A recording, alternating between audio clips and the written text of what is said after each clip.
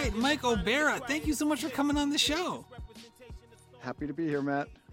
This is going to be so much fun. Mike, I don't think I ever told you this. So I actually found out about you when I was doing some Strava deep dives onto some different long runs and some different running routes in and around the central Rhode Island area. And all of a sudden, your name was popping up on like all the Strava segments I was looking at.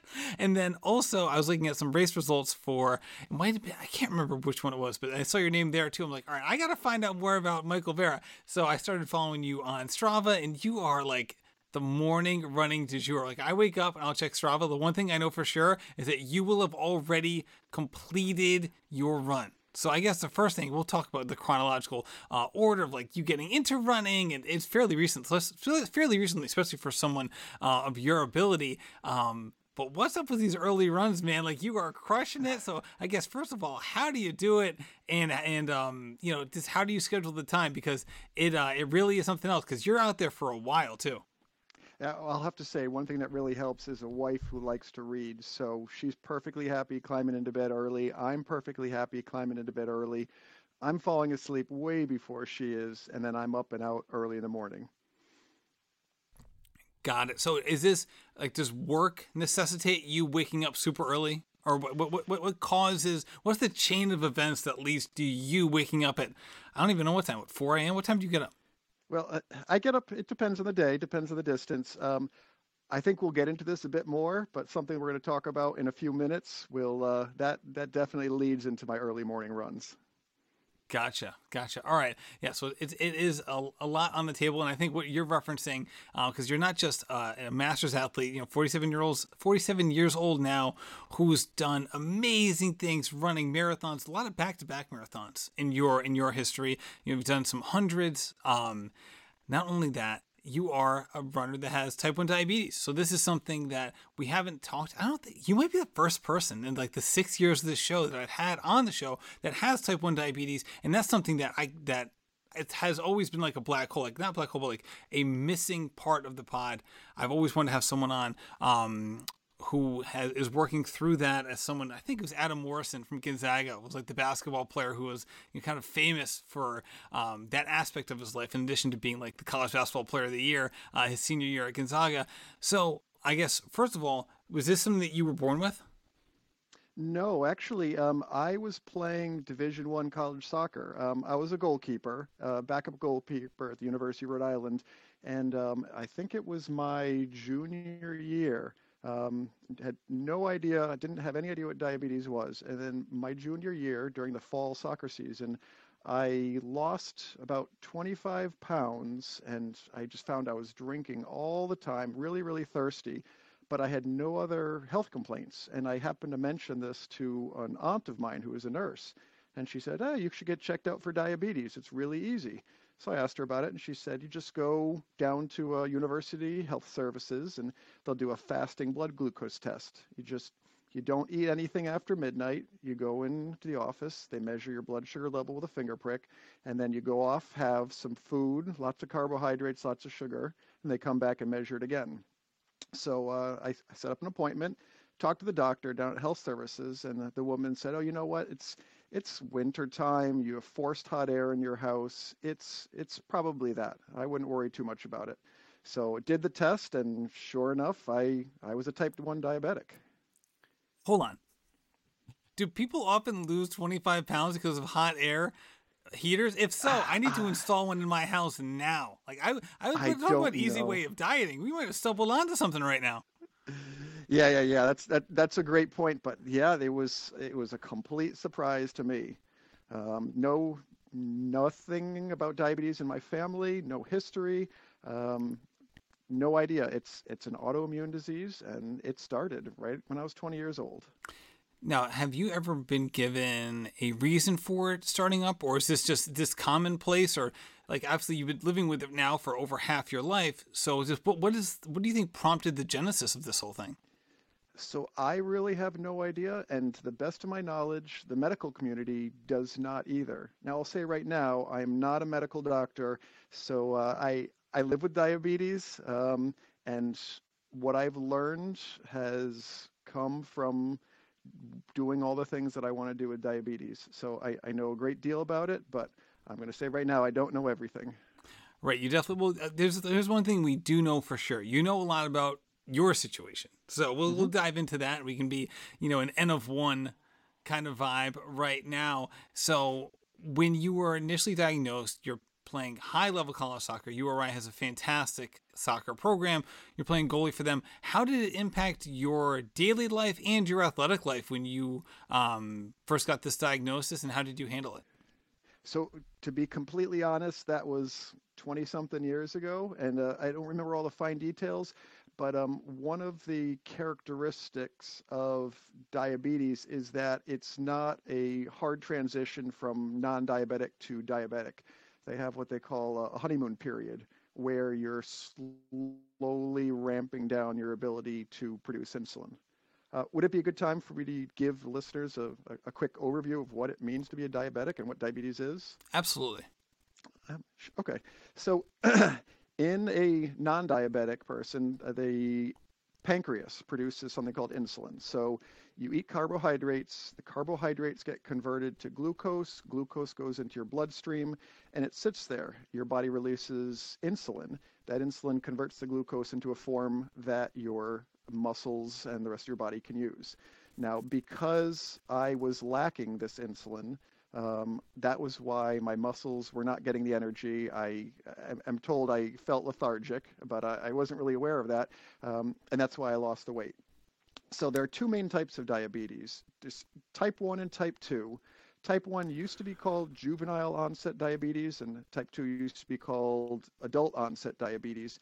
But really, type 1 and type 2 are the names that are used. So what I have is the less common form, that's type 1, and that means that this insulin, my body produces zero of. So I make no insulin whatsoever.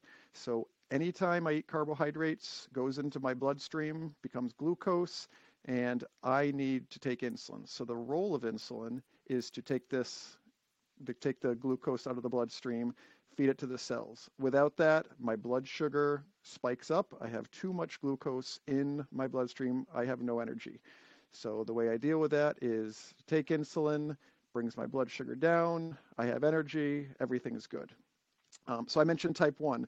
Type 2 diabetes is slightly different in that your body is still producing insulin, but for one of a number of reasons, it is not enough insulin. There can be a lot of different reasons. You can be insensitive to it. You can just simply have a pancreas that is failing to do what it needs to do. So that's the more common type. The type of doctor that works with diabetics is an endocrinologist. And I've worked with a number of endocrinologists over the years, and I have to say it's completely understandable to me that their focus or the focus of their practice is not athletic type 1 diabetics. Most of their time is spent with type 2s and a little bit of time with type 1s, and I would say hardly any time with athletic type 1 diabetics. Gotcha. When you say you take insulin, my mind immediately goes to the shots. But has that progressed over time, or is that how it's always been?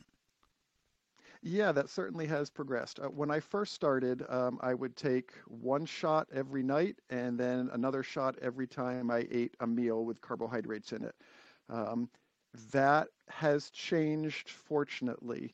I just want to mention quickly the reason I was taking two shots.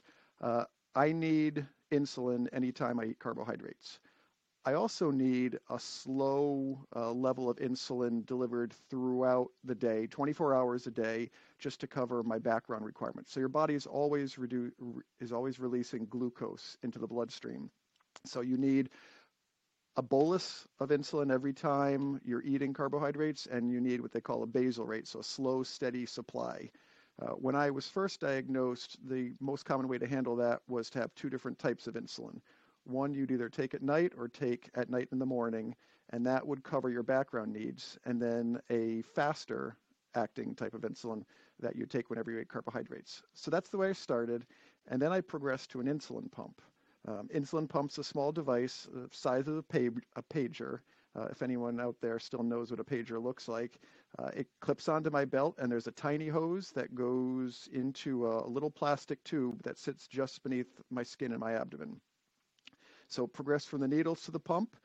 It's more convenient from the perspective of not having to whip out a needle in public places. Um, not the best thing to do in a crowded restaurant. So that was the next step. And then from there, one thing I will say, so insulin brings blood sugar down, food brings blood sugar up. Well, in order to know where your sugar levels are, you need to do a finger stick. You need to measure, you have a device called a glucometer, where you take a drop of blood with a little finger pricker, and sorry to use the medical terminology, finger pricker, and it'll give you a number. So periodically you would measure the level of sugar, and then you would take insulin to accommodate that. So from the pump and glucometer stage, I progressed to a pump with what they call a CGM. Now, CGM, or continuous glucose monitoring systems, have been in the news a lot lately, including in the athletic domain. Some seems to me that scientists and athletic trainers, they recognize that there may be some useful information in blood glucose levels during exercise and during eating, but my understanding is that nobody's really figured out how to make that useful. So, anyways, And I'll just interject there. Some people may sure. have seen a very high profile case of this when Eliud Kipchoge was wearing one underneath an arm sleeve. I think it was like in his right or left arm. Obviously, it was one of his two arms. Kind of like, yeah, exactly, right there. People don't have the video of this, but kind of from between the bicep and tricep, it looked like a hexagonal shape that was kind of sticking out the side of his arm, and it was beneath an arm sleeve. But a lot of people noticed, they're like, hey, what is this thing? And that was, I think, a lot of people, especially in the running world, their introduction into the continuous glucose monitor. Sure. Right. So that's made a big difference for me. So I used to prick my finger and measure it 4, 5, 6 times a day. Now with this sensor, it gets attached to the back of my arm, and every 5 minutes it transmits my blood glucose level to my insulin pump, where I can look at a little graph and see how things are progressing over time. So that's been a huge change from where I initially started with two shots, two different types of insulin, one at night and then a different type every time I ate. Got it. So many things to keep track of. That is for sure. So I, at the risk of like, right now I'm like trying to find the line between doing as much as we can about this topic because it is very unique, but also to make it run centric as well. So let's just talk about like from an athletic performance perspective. Again, you were a college athlete. But people might not know this. We haven't introduced this part of the story yet. You really didn't start running until you were around 40 years old. So in that that interim period, that 18 years post college, pre running, how did type 1 diabetes and all of the, I guess, rigmarole that comes with it affect you as an athlete? Um, in terms of my athletics in that time period, what I did a lot of intramural. I did a lot of recreational soccer. So played rec soccer, and typically it was as a goalkeeper. So that it didn't really affect me that much. Um, One of the things that I didn't really get into that I need to mention is just the relationship of the rate at which food brings your blood glucose up and at which insulin brings your blood glucose down. Now, those two things do not match well at all. Something I did not mention that's also pretty important is what happens when your blood glucose goes too high or too low. So when you hear about people having medical problems, diabetics having, I won't go into the gory details, but all sorts of medical problems, there are a number of bad things that can happen if you have elevated blood glucose levels for years and years and years. So when your blood glucose level is high, you feel kind of crappy. You may feel like you have a sunburn, it's a hard time concentrating. It's just not a pleasant place to be, but there's little immediate danger unless you go significantly high in blood glucose level. So just on a day-to-day basis, you don't want your blood glucose levels to go too high because you don't feel good, your body doesn't perform well, and in the long term, it's bad. On the other end, low blood glucose levels, uh, if it goes too low, your brain says, nope, I'm done. Your brain needs a certain concentration of glucose in your blood in order to function. So if your blood glucose level dips too low, then you can lose consciousness. Worse things can happen if it goes lower than that. So those are the kind of two ends of the spectrum that really factor into any athletics. What's the penalty for too high and what's the penalty for too low? Now, I previously alluded to the rate at which you can go up and down. So if my blood glucose is too low, I always carry some kind of candy with me, some glucose tablets. I can pop those in 15 minutes, my blood glucose can be right where I want it to be. So bringing it up is not a problem. However, bringing it down is. So when I take insulin, even with the fast-acting insulin I have in my pump, it's a good 30 minutes before it does anything. And then it continues to work for the next 4 or 5 hours.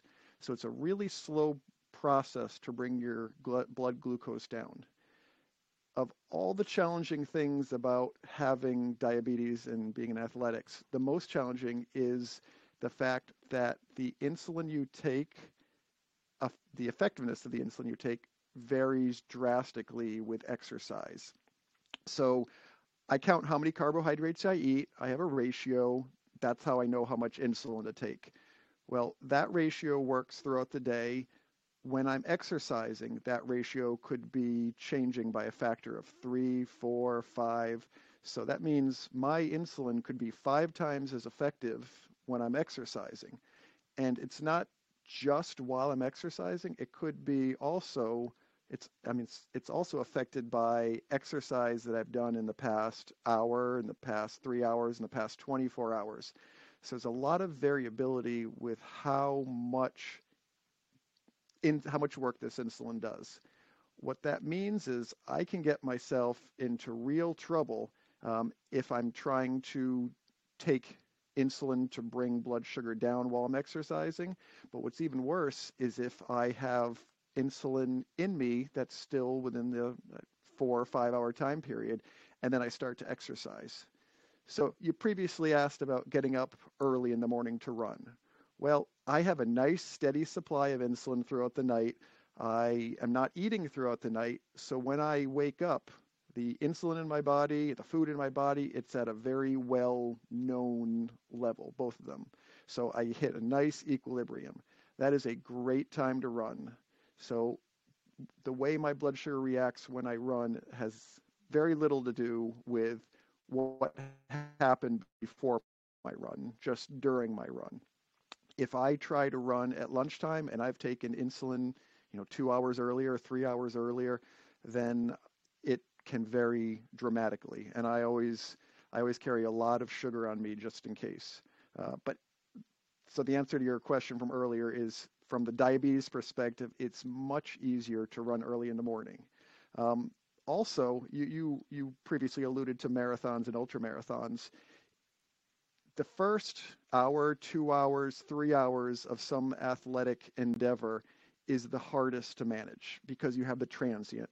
You have maybe some insulin left in you.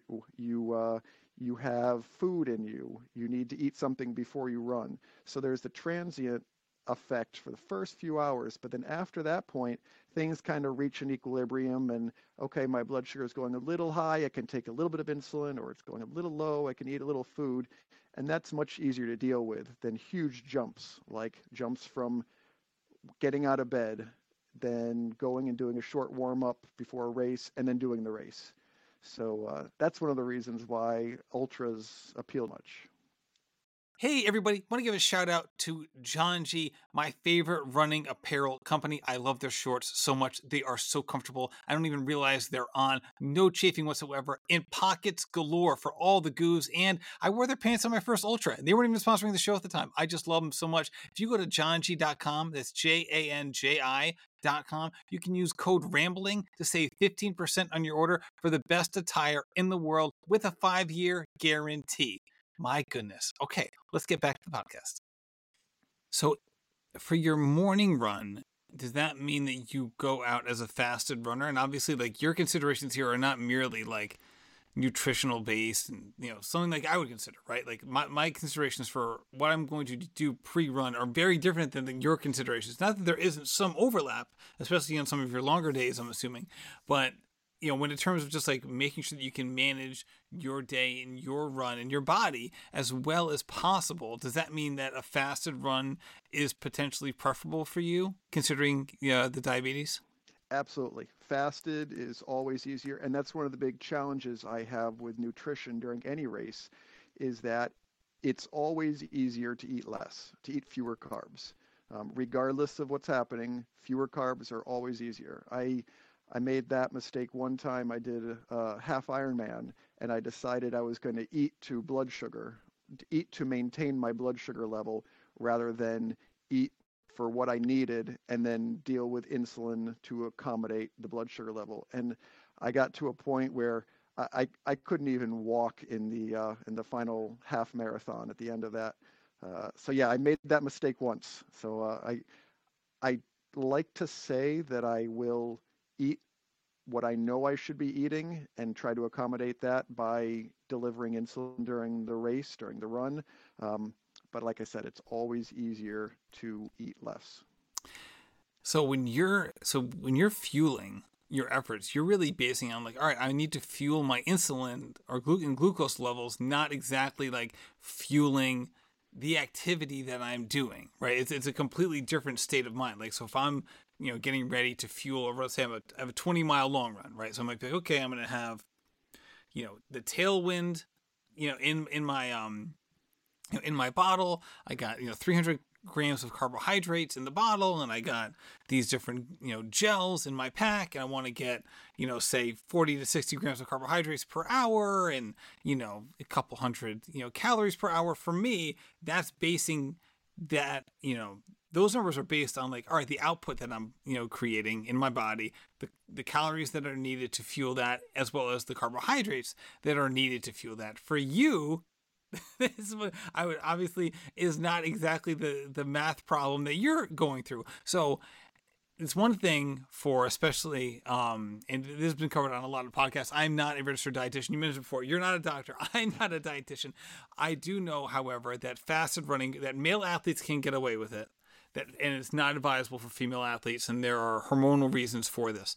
With that said, obviously if you're going out for a 45-minute to 70-minute run, you know fueling that is a little different than, hey, I'm training for a marathon, so I got a long run on tap, or I'm training for an ultra, and you just did a grueling ultra earlier this summer.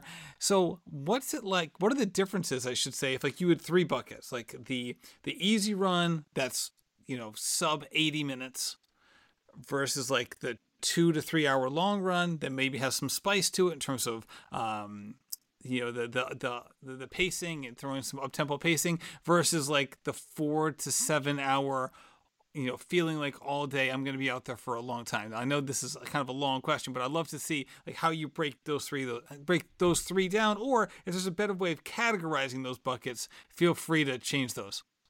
Sure. With the first bucket, an easy run, 45 minutes to an hour, maybe an hour and a half. Um, It really depends on the day. Some days I won't eat anything. Just like I said, it's easier. It's less risky, put it that way.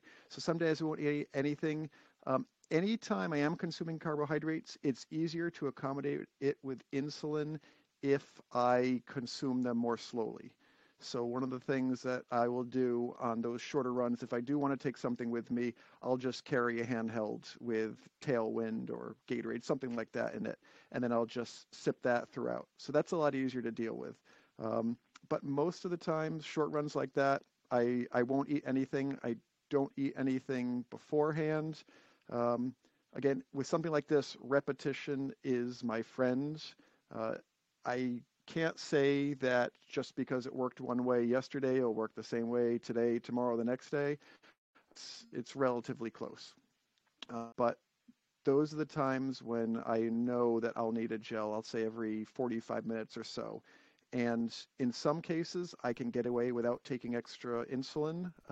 So I always have a background supply being delivered from my pump. It gets turned way down before I exercise, but I always have that supply. So if I'm working out hard enough, then that supply is enough to cover, a gel every 45 minutes. And oh, by the way, if we're in that case where it is enough to cover a gel every 45 minutes, that means if I don't have that gel, I'm going to start dipping down and potentially get myself into trouble. Um, so for those types of runs, yeah, I'd say it's pretty much the fueling that we should all be going for. What's a nice number? 200 calories per hour, something like that. That's what I'll shoot for. And then the longer runs, longer than 2, 3, 4 hours, well, like I said, I can kind of hit an equilibrium, which really helps. And then I'll try for the 200 calories per hour. Sometimes I get lazy and don't quite get there, but that's We've all my been there, goal. Mike. We've all been there. And then I just keep that going as long as I can. Gotcha. See, this is interesting because I would have assumed, without the background knowledge, obviously, that these longer ultras would provide, I should say, a much harder problem because you have to eat so much more on the run, and so dialing in all the variables therein would create this sort of like, all right, how am I managing this? And then, like you mentioned, the insulin, it becomes five times potentially more effective on the run than it is at rest. So like managing that variable to the point of like, all right, with that said, I'm also taking in, you know, more food on the run the longer you go, obviously, in order to fuel it. How does the type of products you use change either with like the intensity or the duration? You mentioned the Tailwind slash Gatorade. You mentioned the gels. I also wondered, like, basically these pure sugar, or I mean, it's not sugar, but whether it's, I think it's dextrose, fructose, maltodextrin, these concoctions, how do they play into their effect on your body, considering that it's basically like, again, just sucking down sugar. It's not like there's mixed in like fiber into these things, and, they're not complex carbohydrates and things of that nature. Yeah, I love the question, but at this point, I'm just trying to get enough calories in. Like you mentioned, I'll do a long ultra and I'll be popping gels, and then an aid station will have peanut butter and jelly. I said that looks great. Next one may have an avocado and bean wrap. That looks great too. So honestly, I just worry about, I work on getting the calories. There are so many different factors that go into my blood glucose level that I just try to keep an eye on it. I make sure it's always a little higher than I would want it to be on a normal daily basis. And if it starts to drift too high, then I will take corrective insulin in very, very small amounts. And when I say very small amounts, a typical meal I would eat at home, um, uh, as an aside, the insulin is measured in units called units, which is slightly annoying to me being an engineer. But a typical meal, I will take 5 or 6 units of insulin to accommodate that. When I'm out in a run, in a race, and I'm correcting my blood sugar because it's too high, I get scared if I take any more than 2/10 of a unit. So it's really, really, yeah. And I've noticed as I've progressed through the years of training, as I've gotten faster, as I've gotten fitter, the difference between insulin effectiveness at rest and insulin effectiveness while I'm exercising has grown and grown. It's interesting. How does fitness play a part in that? Because I would have just assumed it was because of an elevated heart rate and the blood's pumping through the system faster. How does fitness play a part in how much insulin you need in regards to balancing the glucose levels in your body? That's a great question. I wonder if it has something to do with fat oxidation ability in I'm sorry, fat metabolism. Oh, What's the terminology yeah, I'm looking you're right. for? I think both Yeah, both apply in this case. right. So I think that's part of it. I think your body just becomes more efficient as you become fitter at using this insulin. Now, with a non-diabetic, you've got a nice little control feedback system going in your body. You eat food, your body senses it. It has the ability to release some very fast acting insulin, and it can do a really great job maintaining it. With my pump, the insulin's effectiveness is much, much slower than a non-diabetic, and I have to put it in externally. So it goes right under your skin. It's a much slower process. Um, and I don't remember Is that where the because it's question getting was. metabolized as opposed to just going right into the blood system? That is a fantastic question, and I don't know the answer to that. That's all right. Don't worry about it. I think we're going. That question might have been a little too far afield of the point of the conversation. But this is so interesting to me. As I don't know why I'm geeking out on this as much as I am, but it really is fascinating. So, what prompted you to become a runner? Obviously, you're a good athlete. Division One soccer, even if you're a goalie, like that is an incredible endeavor, and you have to be so fit and such a good athlete to get to that level. What prompted you to get into running, and why did it take till you were roughly 40 years old for that to happen? That's a great question. I'm trying to think back to how it started, and I know it all began. For some reason, I asked my wife for a heart rate monitor for Christmas. There was one I had seen. It went So, on like your before you were a runner, you were asking before I for a was a heart rate runner, monitor. right? This is how. I This is how do you know someone's an engineer? This is how. I, This is how. I I think at the time I may have been periodically jogging, pushing my little kids in a stroller. So I asked her for a heart rate monitor. It was an optical one, went on your forearm, and it was great. So I got it, and I thought, hey, this is pretty neat. Let me see if I can find an app for my phone that works with this. So on the back of the heart rate monitor package, there was an app. It was called Endomondo. That is long gone now. But I used that, and I started recording my runs. I like to have the data, like most runners do, even though I wasn't really a runner yet at that point. And then I saw that the app had training programs for different race distances. So I said, well, instead of just running unstructured, I might as well pick something to shoot for. So I used some training plans, and then it went from there. At some point, I said, hey, you know what? Great goal would be to run a marathon without any walking. So that was my goal. I said, I'm going to do a marathon. I'm going to do it without walking, and then I'm done with this running thing. So turned 40 years old. About 2 months after Can that, I just say, hold on, I that is such an odd sure. goal for a novice runner because you're like taking two things that are not diametrically opposed because there's plenty of people who have that same goal. I've had that same goal points, but it's different when like you build up all the mileage to be like, okay, the goal now is to not run. I want to finish the marathon. It's different to be like a novice and be like, okay, I want to do this amazing thing, run a marathon. What an enormous challenge and goal. But also, I don't want to walk it. I want to run it. It's just like it's such a funny construction and combination for someone who's new to the endeavor, as opposed to like it's not a crazy goal for someone who's going through the process and they're building up and they're like, okay, I think I can do this at 10-minute mile pace, 9-minute mile pace. Can I do it without walking? Like that's an understandable goal. It is a unique goal for someone in your shoes at that point in your life. Maybe it's a bit of undiagnosed OCD, but I wanted to be able to say I ran a marathon and not I did a marathon. And for some reason, that's what was important to me at the time. Right. So in my brain, I couldn't say I ran it if I walked. And You that's know I better know now that's though, ridiculous. especially as an ultra I know. runner. Oh, as an ultra runner, absolutely. Um, yeah. So that was my goal. So I signed up for a marathon, and I still have the video recorded by my wife at about mile 17 of telling her how horrible I was feeling as I approached her as she was cheering for me with the rest of my family, and how I was not going to make my goal. And then about a mile later, I stopped and I walked.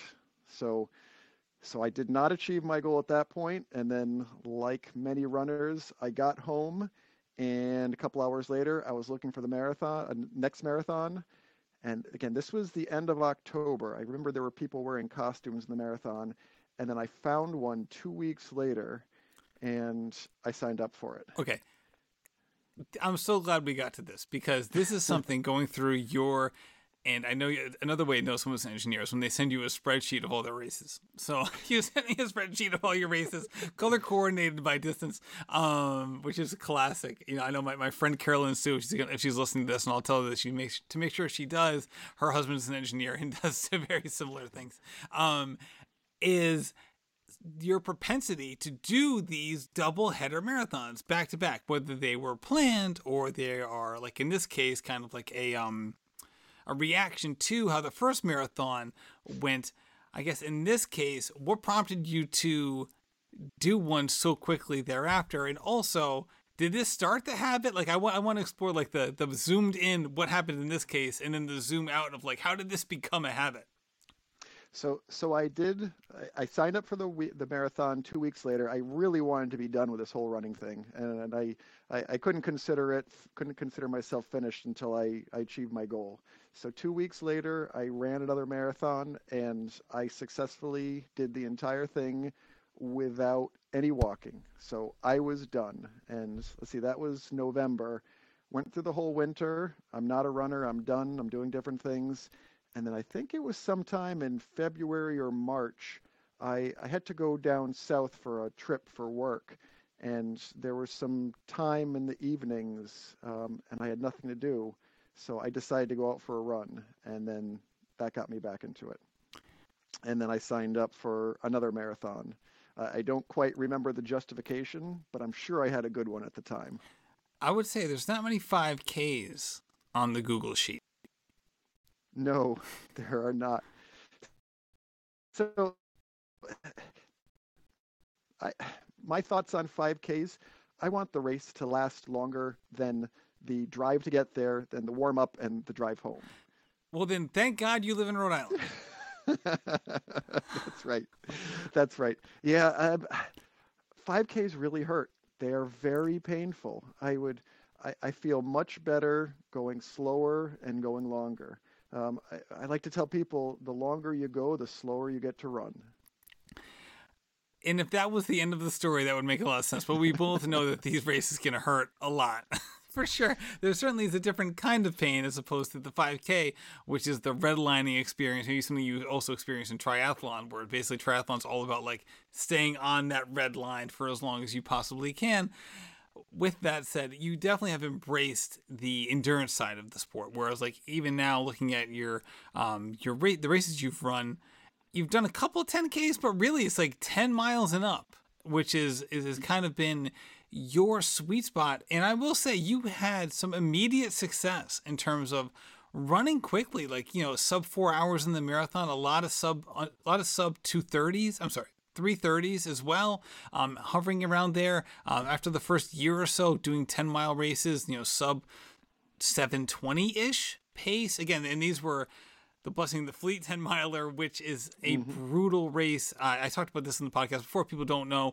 It's the last Friday in July in Rhode Island. It's in Narragansett, which means it's super humid. It's really hot. It's exposed at various points in the course.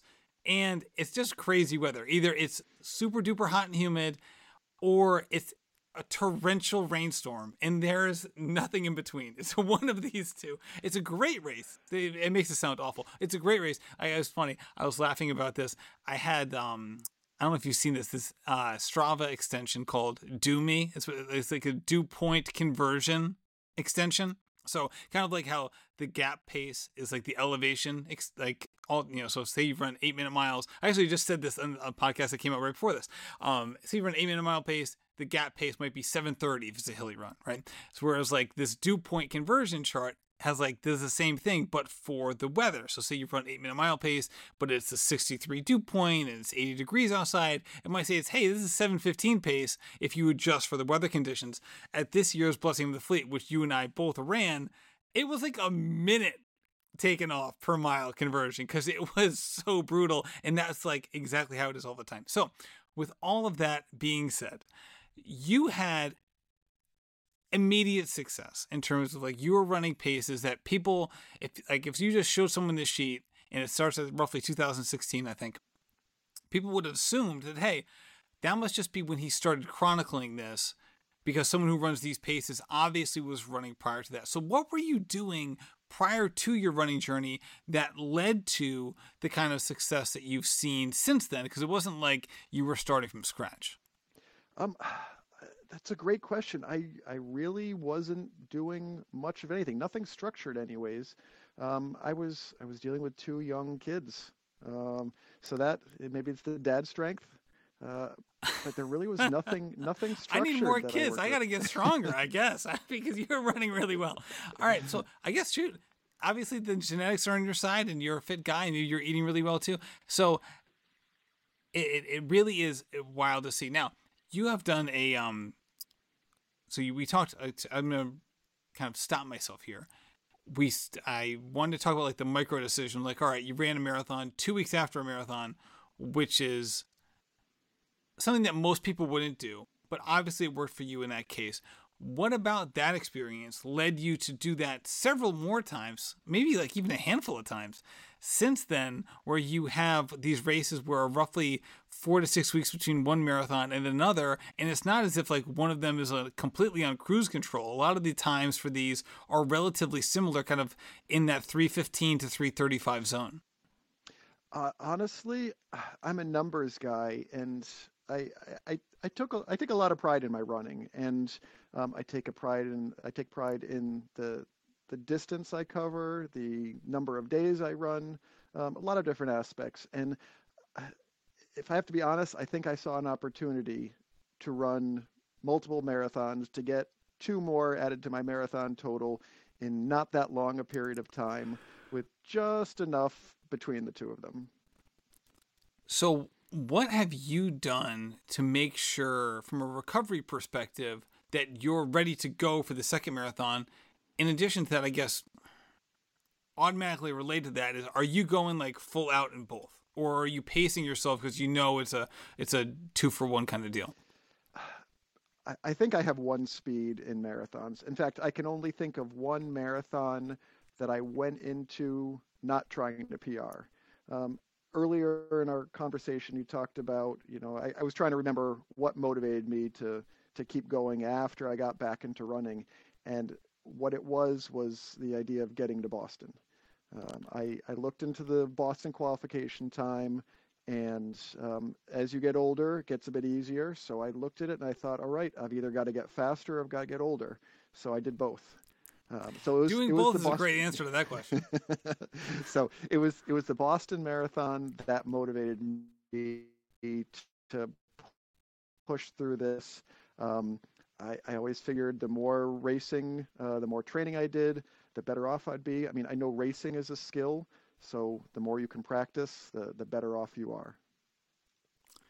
Yeah, there's no question about that. All right, so what do you do between these races to make sure that you can give that, striving for a PR type effort? And I guess by that I mean, how much time do you take between each from a pure recovery perspective, the ramp up process, the ramp up, I mean, the ramp down, like the tapering, like the almost like a retapering type of process to ensure that you are potentially at your best for that second race.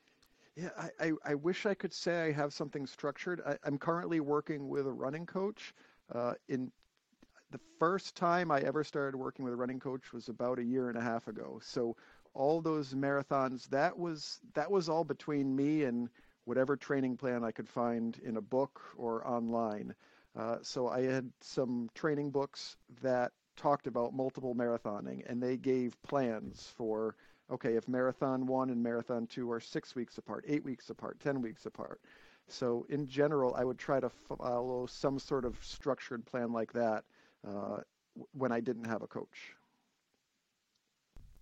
Gotcha. And now you're working with Jason Schlarb now is your coach, and he is one of the best ultra runners in the country. He's fantastic. He's also a masters runner who's also like come back from ACL surgery that I think he got from skiing a couple years ago. It's a really interesting story. If you want to go learn about Jason Schlarb, he's been on a number of trail and ultra running podcasts. An absolute fantastic, like all around athlete. That is for sure. What's it been like learning from him over the last year and a half? Oh, it's been a lot of fun. It's great. We have daily interactions via Google Sheets, so I will leave comments about my run. He'll reply. I'll leave funny comments about things I saw on the run. There's a lot of back and forth, a lot of conversation, and it's a new way for me to train, and I find it to be very effective and a lot of fun too. Now, Jason is a extremely highly regarded ultra runner, one of the best ultra runners of his generation in the U.S. Was your decision to work with him because you wanted to start exploring ultras, or was it the other way around, where through Jason he kind of either prompted you, like knowingly or unknowingly, to start trying this out? So I went in to this relationship looking to run ultras. So I had done some ultras. I got in touch with the Some Work All Play running group, and I was directed to Jason. So that's how I ended up with him. But yes, I was on my way in ultras before I found him as a coach. Now, was Anchored Down Ultra your first one? Yes, I did a 12-hour Anchor Down Ultra, and I got to, I think, just shy of 60 miles in the 12 hours. So yes, that was my first ultra. I came back. My first 100-miler was, I think, 2 years following that. That was a 24-hour version and 2.5 mile, actually 2.45 mile loops. So that meant 41 loops. Starts at 7 p.m. You're done by the following 7 p.m. So I paced and helped crew my buddy for the 12-hour this year, Ted Jordan, which was a fun endeavor for sure. I was there for like the last 3.5 hours or so, and actually my good friend Maurice Lohman did the 24-hour as well. So I was kind of hovering around him as well, which was a good time. But that race is brutal. So again, you mentioned the distance. Again, it's roughly a 2.5 mile loop with roughly a mile of trail, which is not up and down, but plenty of routes. Like you got to watch where you're going. It's routes all over the place. And then after that, it's roughly, like a mile and a half or so on pavement around Coal State Park in Bristol, Rhode Island. But this is held in August in New England. It is, we mentioned before about Blessing of the Fleet 10-miler. Weather is not on your side, that's for sure. And especially if you're doing the 24-hour, because you mentioned they start this at 7 p.m. So for the 12-hour group, you're running at night. You're running most of your miles in the dark, which for some people, they might dread that. It certainly may not be ideal. However, the trade-off is, especially not ideal when you're in the trail section of this loop. The trade-off is, though, it's certainly much more temperate from a temperature perspective. However, the 24-hour crew are greeted with the last 12 hours of the run being in the middle of a New England summer along the water. It's super humid, and Bristol is always, Coal State Park is always windy, especially where you're running. You're literally running along the seawall right there in the harbor. So what about the 12 and then leading into the 24-hour race in a race that is, I guess, not the most pristine ultra of the world? Again, there's no elevation gain, but it's definitely a hard condition from a temperature perspective. What about that? Those two experiences led you to want to continue down this ultra path? So the 12-hour race, I can still remember coming up on 7 a.m., looking around and seeing the 24-hour people and thinking, oh my God, they're not even half done yet. That's exactly how I felt this year. I was just pacing, and I was like, oh my God, these poor people. I felt so bad for them, and I was so happy to be done. But I signed up for the 24-hour race the following year. I think this was a check in the box thing, my OCD brain again. And it was canceled due to COVID. They tried very hard to rehouse it, to move the race to somewhere else because there were problems with the park. Didn't end up happening. So I got into the 24-hour version next year. And I don't know if it's just a mindset thing, but 7 a.m. came, and I just remember thinking, oh, all right, well, we're cutting out half of the runners now. I did not have the same feelings or thoughts as I did nearing the end of the 12-hour 2 years earlier. So then I kept going through the day. I didn't have any pacers in the 24-hour, but I did have my family stopping by. As I was getting closer to the 100-mile mark, I was doing the math in my head. Okay, I've got 4 hours left. I have to do so many laps. How slow can I go? So I did one lap, walking the entire 2.5 mile lap with my wife holding an umbrella over me, and that was fantastic. So that certainly helped on the hot day. I'm sorry. I'm just the visual of it's hysterical because just I'm imagining someone not only like someone's probably envisioning themselves doing this, but you also have to factor in like the ultra shuffle that's probably happening during all of this as well. It's That's not right. like you're looking like this. I mean, who knows? Maybe you were. I shouldn't project here, but after seeing a lot of runners go through this, it's not as if you were like a super pristine and stoic runner during that the final 2 hours of your 24-hour race. So my wife commented that I looked a lot better than she expected me to. Hey, either she's just a super supportive wife or a really good liar. As a physical therapist, she does not like seeing the carnage at the end of Oh, marathons I or can ultra imagine. marathons. Oh my So gosh. she really does not like that. So yeah, she was predicting doomsday scenarios when she came to meet me. Now, how has running ultras impacted your marathoning? And I say this as most people who listen to this aren't going to be running ultras, right? This is not a predominantly ultra focused podcast. Like I've done a couple ultras. And we certainly have people who do both, and it's not like this complete polarization. However, you still run marathons. So how has ultra training affected your marathon running, your marathon training, either in general or for a specific race? Um, I have to say, I currently consider myself to be drifting away from marathon, although I do most of my training on the roads. I like marathons. Marathons, as compared to ultras, I don't know, maybe because I'm getting older, but I like to take it a bit easier on the runs. I mean, so I've done a lot of marathons. I think I've done 20 marathons, and I have a pace in my mind. And that's If I 20 don't hit marathons that, in 7 years for people who are, yes. scoring at home. It's not 20 marathons over 20 years. That's a lot of marathons in a condensed period of time. Yeah, I find I put a lot of pressure on myself. Like I said, the only time I've ever done a marathon that I wasn't shooting for a PR was the first time I ran Boston. Uh, but after that, there, I don't know. I do find myself drifting from road marathons more toward the trails. I'm not by any means stepping away from marathons, but it came time just a few weeks ago. Came time. Do you sign up for Boston next year, or do you do something different? So one of my bucket list goals is to make it to Western States.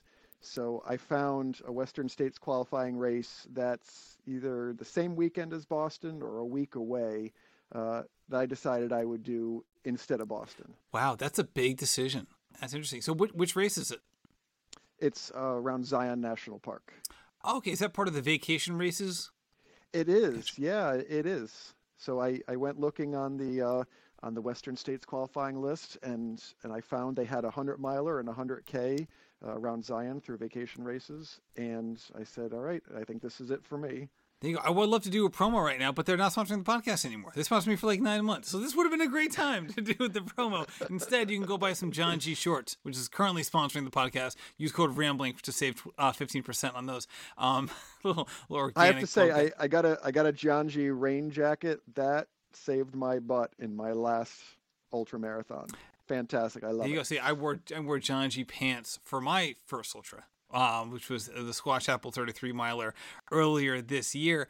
Let's talk about that one. So we're kind of coming up on finishing time here on the pod. I want to talk about this one because this last ultra that you did was a distinct departure from all of the other races you've done. This is the Jigger Johnson 100. It was the 100 mile, 100K, It was a 100 miler. 100, and this was a brutal race up in New Hampshire. Again, every let me shoot. Any race can be brutal, that is for sure. But just from an elevation and ruggedness perspective, this was on a completely different level. We talked about the Anchor Down Ultra, the 12 and the 24 miler. That's You don't have to worry about any of the things you have to worry about in this race. Like that's hard. I'm not taking anything away from that. But this is a completely different experience. This is like I was to hear put in your words, not mine. But I guess first of all, what prompted you to try to take or to tackle something that was way outside what you've done before, and what was the actual execution like at this race? So I was looking for another 100. I've done I've done, well, before Jigger Johnson, I had done four, and I saw that there was a race being hosted in the White Mountains, an ultra, and I had not seen any of those. I had heard rumors that it's very, very difficult to get permits from the Forest Service, but I saw a race that was being offered in the White Mountains in New Hampshire, and I thought, I got to do this. I've spent a lot of time hiking up there. I've done training runs on the Pemigewasset Loop, and I've done the Presidential Traverse several times. So I said, I've got to get myself up there to this race in the White Mountains. I saw 100 miles, 32,000 feet of elevation, and what really scared me initially, I think it was a 55-hour cutoff. For people who are listening to this right now, he says 30, roughly 30,000 feet of elevation gain for 100 miles. That's as if you were running 1 mile and doing 300 feet of elevation gain. But extrapolate that out for a 100-mile race. It has a huge lift. Like if I do 1 mile with a 300-foot elevation gain, first of all, in Rhode Island, there's not many where you can't find hills like that very often. And you certainly can't find an extended run that has that elevation gain. That is a huge, huge lift. And it's the kind of mileage that is like, even for the greats of the sport, would be something that would really test their mettle. So I just want to throw that out there because I know you're a humble guy. You would never say something like that, but I have to put that out just so people get just get a handle on exactly what those metrics mean. Right. Yeah. The other thing that really struck me when I did the math after the fact, that's about 6 miles vertically. So I climbed 6 miles straight up throughout that race. Yeah, that was a big number. Previously, before that, the most elevation I had done in 100 was 20,000 feet. Got it. So 50% more. Even 20,000 feet is a big deal. Right. So that was a rough race. My goal was to complete it. I thought I could complete the race in 36 hours. The final result was just a hair under 49 hours. Oh so that was God. It was absolutely brutal. Did you sleep? Brutal. I did not. And the other thing that didn't help was I'd say the first 6 or 7 hours it was raining. So I did not have dry feet after mile 2 for the entire 49 hours. It was brutal. It was a lot of elevation. It was tough trails. In the hardest part, so this was an out and back. You started at Waterville Valley, and then you went out to a place called a South Moat Trailhead, and there were 4 aid stations between those 2 points. So if you take those 4 aid stations, and then that's not many. Point, that's so yeah, not many. 9 total aid stations. The total mileage on my watch at the end was it was 113.13 miles, and my bib number was 13. So something's going on there. But yeah, there were not many aid stations. And granted, this was not a fault of the race organizers. This was just the terrain. This is what they had to work with. So getting from aid station 4 to 5, where 5 is the turnaround, that took me about 8 hours. It was really tough when you're looking around. It's the middle of the night and you're not even at the halfway point yet. So that was hard. And it also means when the aid stations are that far apart from each other that you have to carry a lot. So you have to carry a ton of food, and considering the weather conditions, also a ton of gear. Right. Yeah, that's right. Part of the permitting process, the Forest Service requires that every runner carry a list of equipment. So that was cold weather equipment, that was a certain amount of food. We were required to carry a water filter with us because there was plenty of water on course. But 8 hours from aid station 4 to 5, and I was really hurt at that point. Aid station 5 to 6 took me almost 11 hours. So yeah, it was between aid stations. Aid stations. And you're someone who's run. Again, you qualified brutal. for Boston several times. You're in a high level runner. Be like, oh my God, that much time between aid stations is. I mean, shoot, that's like as much. That's just like if someone is doing high mileage weeks, they might spend 11 hours running in a week for a high mileage week, and this is what the amount of time between aid stations. Right, right. Yeah, and all that. I don't know how much you want to get into this, but the hallucinations were wild. Oh my God. All right. You Hallucinations, got to give yeah. me at least one story. I mean, again, we're Okay, about to touch on the hour point now. I don't want to go too far over, but at least one hallucination story. sure, sure. So I had heard runners talk about hallucinations, and I thought, spiders crawling up your arms, pink elephants floating by. No, it was nothing like that. Um, it was my brain's image recognition ability going wild. So I would see something, and then my brain, I would see, a few leaves in a pattern with some color in it, and my brain would see that as some little kid toy dump truck. I would see people sitting on the side of the trail. I would see sheds off the side of the trail, and you blink your eyes a few times, and they're still there. When you get closer, the people would either just kind of disappear behind a tree, or you'd see what it actually was. In one case, I was certain I saw a little white picket fence surrounding two orange traffic cones. When I got up to it, it was a couple of birch branches and three orange leaves. But my brain absolutely went wild with image recognition. And one of the more striking things, there was an area as I was getting closer to the end where there were many, many, maybe hundreds of stone steps put into the mountain. So as I'm coming down, I'm running down stone steps, and I would swear that every single step had something written on it, text carved into it. Different steps, there were different fonts, different sizes, different numbers of words, and whenever I stopped to read it, it would just disappear. But if I kept going, I would swear every single step had something written in it. It was absolutely wild. And I would see people sitting down the side of the trail all over the place. And the coolest thing, I took a caffeinated gel at one point and most of it went away, but then it came back. Did the people recognition start to spook you? I can feel like I would not have handled that well. How did you Um, handle that? it so it looked like at first it just looked like every stump would look like a hiker sitting down on the side of the trail with a backpack next to them. As I get closer, I realize that's not what it is. It's just a stump. And then I would see people standing up, leaning against trees, and they would disappear as I got closer. But the strangest thing about the entire process was just realizing that at that point, and with my lack of sleep, I could not trust my eyes. I could not trust what I saw. And once you accept that, things get a lot easier. Just if I see something that is unlikely to be here, it's probably not there. What in a crazy realization to come to in the middle of something where you're like, all right, I can't trust my eyes, but I also have to navigate my way out of here. That's right. That's right. It was a fantastic experience. I'm not going to do it again, but I'm really glad I did. I mean, it was the race was really organized well. Like I said, the 8 station count was because that was what they had to work with. It was it was fantastic. And hey, the White Mountains, man, like a lot of people have said, like people getting ready for European style ultra racing, UTMB and the like.